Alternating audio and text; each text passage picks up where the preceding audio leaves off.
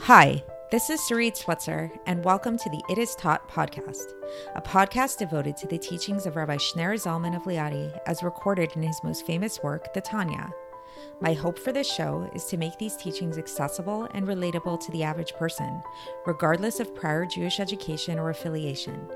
The episodes follow the prescribed daily study portions and are meant to serve as practical lessons in how to live your life as your true self and develop an authentic and powerful relationship with your Creator. I have personally experienced the effects the study of this work has had on me, and I'm excited to share what I can of this knowledge with you. So please join me on this journey of learning, self-growth, and connection with your source.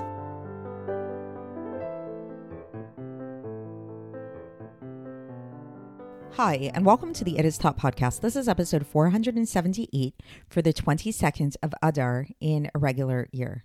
And today we are continuing chapter 36, and we are going to begin our discussion by talking about dew. So yes, that natural substance, that water-like substance that surrounds plants and plant life in the morning.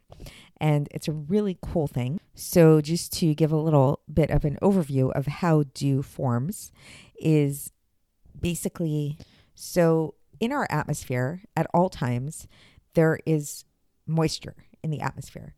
But at the same time, we're not always aware of this moisture because the moisture is in different levels of condensation depending on the temperature outside. And this temperature varies throughout the day, very much dependent upon the sun. So when during the daytime, when the sun is prevalent in the sky, then the heat of the sun goes down, shines down on the earth, and that causes for less condensation. And then what happens is at night, it begins to cool down, and then there's the moisture that's in the air condenses a little bit more. And this condensation results in actual water and droplets to form on top of all kinds of different plant life. When it gets cool enough, this can actually manifest as frost, which is why, if you've ever noticed, frost on your windows and things like that is a lot more prevalent when in the nighttime than it is during the day, or maybe first thing in the morning. So now what's interesting about this is that nature is really cool in the sense that these things don't just occur in kind of like a haphazard kind of way without any purpose. But this dew is not just some random thing that happens, but it actually serves a lot of purposes. Some of the purposes of dew is that, first of all, it serves as a protective barrier on the leaf, causing it to minimize the amount of moisture to come out of the plant itself so that it's able to maintain more moisture, and more moisture in the plant obviously is good in order to help it stay more resilient in all kinds of different conditions, especially if it's dry or hot. And then when the dew eventually evaporates, when the sun comes out, right, and it becomes warmer, then it actually cools the plant down in the same way that, like, when the purpose of our sweat, when we have sweat, then the sweat causes us to be cooled off. That's actually the purpose. One of the purposes of the reason why we sweat is to allow our body to maintain a more stable body temperature on a hot day. And then another reason for the dew is that the dew in some environments and in some species, especially some plants that grow in the desert, they can actually absorb some of the moisture from the dew, and it can actually serve as a type of hydration. So it's sort of like nature's way of watering the plants. So there's really a lot of really amazing purposes that this dew serves. And kind of to sum up the purpose of the dew is that, in this context anyways, is that it's helping to protect the plant from the external surroundings and to keep the plant alive.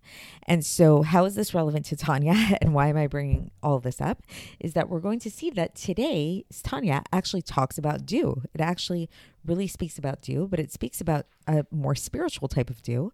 It speaks about the type of dew that's going to be involved in the resurrection of the dead. So we believe in Judaism that there's this idea that eventually, at the end of times, all people who lived on earth will eventually be resurrected. So every person who is no longer alive today will be resurrected. And the way that they will be resurrected is through this substance, which is known, which the sages called the dew of resurrection. So just like this dew kind of vivifies plants, we can think of this dew of resurrection as it will literally be the dew which resurrects people. And what we'll also learn in today's Tanya is that this dew of resurrection, another way to think of it is actually Torah, because Torah is also called dew. And so if you recall, this is where we can kind of link things together. What we were talking about in yesterday's Tanya was this whole idea of how one of the purposes of Torah is actually to save us from expiring. It's to allow us to maintain our sense of self while still connecting with God. So this is why Torah is called power. It's called strength, because it literally gives us the strength to be able to withstand our connection with God without losing ourselves completely. So it's a really cool concept, and let's get straight into the text and see how the Alter Rebbe explains it. So once again, we're going to be continuing chapter 36 today of Likutei Amarim, and we're actually going to conclude chapter 36 today. Picking up from where we left off last time, and please go back and listen to yesterday's episode if you haven't already, the Alter Rebbe taught us about how the ultimate purpose of the entire world is Mashiach and the resurrection of the dead specifically. So now the Alter Rebbe begins today's Tanya by telling us that we actually already had a taste of this resurrection of the dead once when we received the Torah. And now here the Alter Rebbe cites a quote from Deuteronomy, from Dvarim, to support this, from Dvarim chapter 4, verse 35. Which says, which literally translates to mean, you have been shown to know that God is the Lord. There is nothing besides him. So again, and we spoke about this previously, at the time of Matan Torah, we actually all momentarily saw God and experienced God in his full greatness and glory.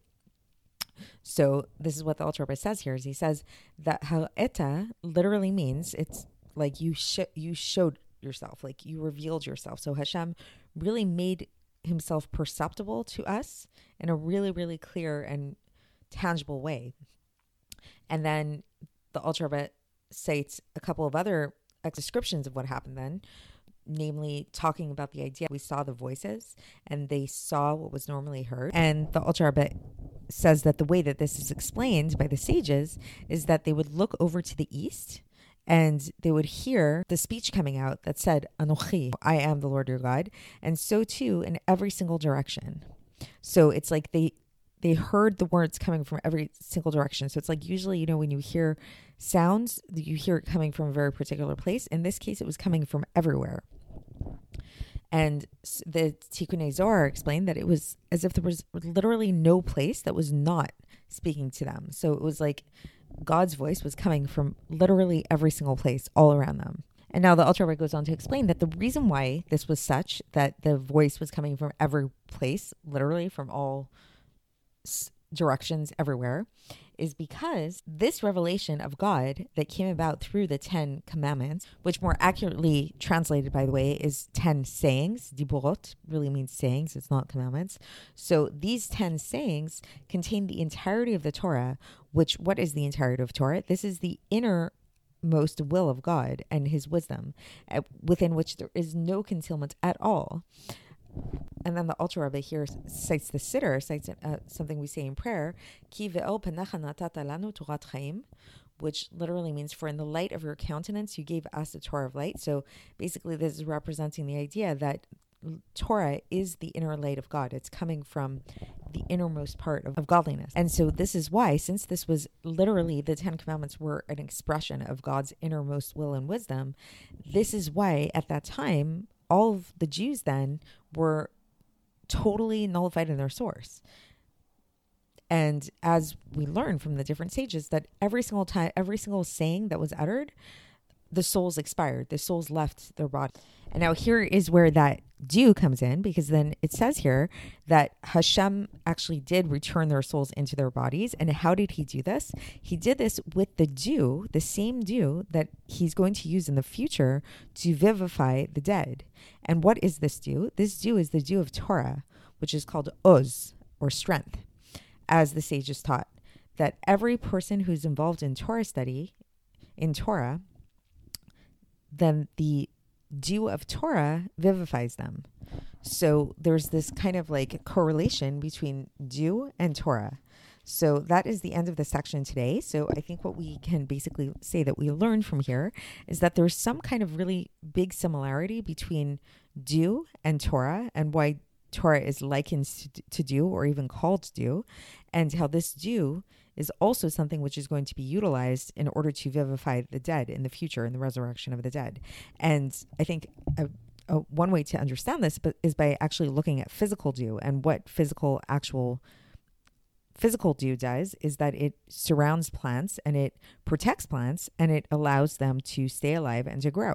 And similarly, that is why God gave us the Torah, because he recognized the fact that without the Torah, without the strength of the Torah, we would not be able to handle him in his full glory. And we actually didn't handle him in his full glory when he revealed himself to us in that fullness, in that without filter, in the time of the revelation of the 10 Commandments. And when our souls left our bodies time and time again after every single utterance that God made.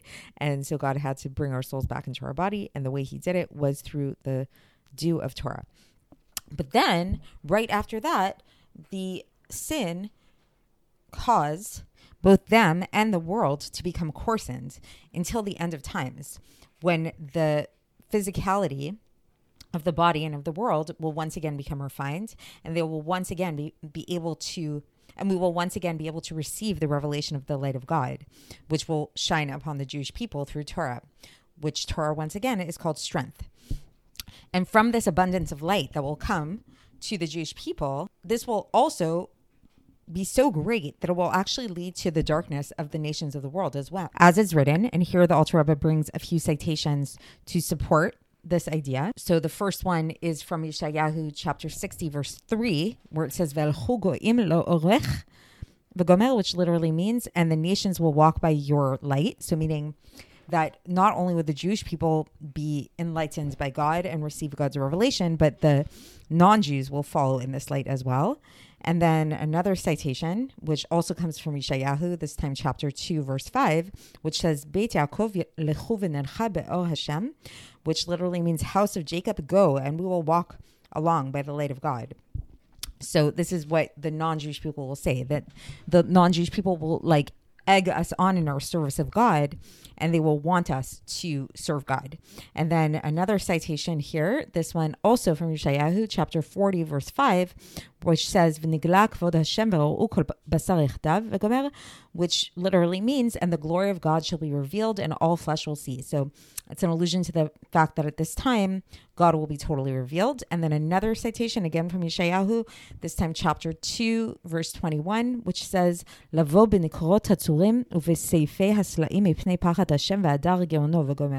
which literally means to enter the holes of the rocks and the clefts of the boulders for fear of God and his majestic glory. So this is referring to the fact that the nations of the world will be so scared of God. So they're going to enter into the holes of the rocks and the clefts of the boulders because they are so scared of God. They're really going to appreciate God and have a really strong awe of God. And then one more citation here that the Alter Rebbe brings, this time from the prayers on Rosh Hashanah, where it says, Dar geon uzecha al kol yoshvei tevel artzecha v'gomer, which literally means appear in the majestic splendor of your might over all the inhabitants of the world. So just like physical dew protects many things in our world from all kinds of different elements, so too did the Torah serve as this kind of protecting shield for us to be able to experience godliness at the time of Mount Sinai when we received the Torah originally. But with that being said, we are living now in a very confusing world, in a world which we do not really see true reality as it is. The world is very opaque, very muggy, and very cloudy. This is due to our sins, quote unquote, or in Hebrew, chata'im, those things which we did that were against the will of God, which caused us to cloud our perception and to take us away from that innocent space that we were in originally when we received the Torah. And we will eventually return to this space of innocence and perception of truth in the future to come. But right now, we are not in that space. And right now, we do live in a more opaque reality where we do not experience reality in its true way, and everything is kind of confusing. So that is it for today, and tomorrow we're moving on to a new chapter, chapter 37. I will speak to you then. Thanks for listening to the It Is Taught podcast, hosted by Sarit Switzer.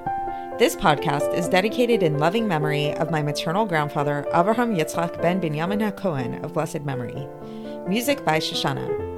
If you enjoyed this episode and would like to support the show, please share it with others and subscribe on YouTube, Apple iTunes, Spotify, or wherever you listen to podcasts. And make sure to leave us a 5-star review. To find out more about the It Is Taught project, including more information on my soon-to-be published book, please visit our website, itistaught.com. To catch the latest from me, follow me on Facebook, Instagram, and Twitter. Looking forward to speaking with you tomorrow, and until then, have a great day.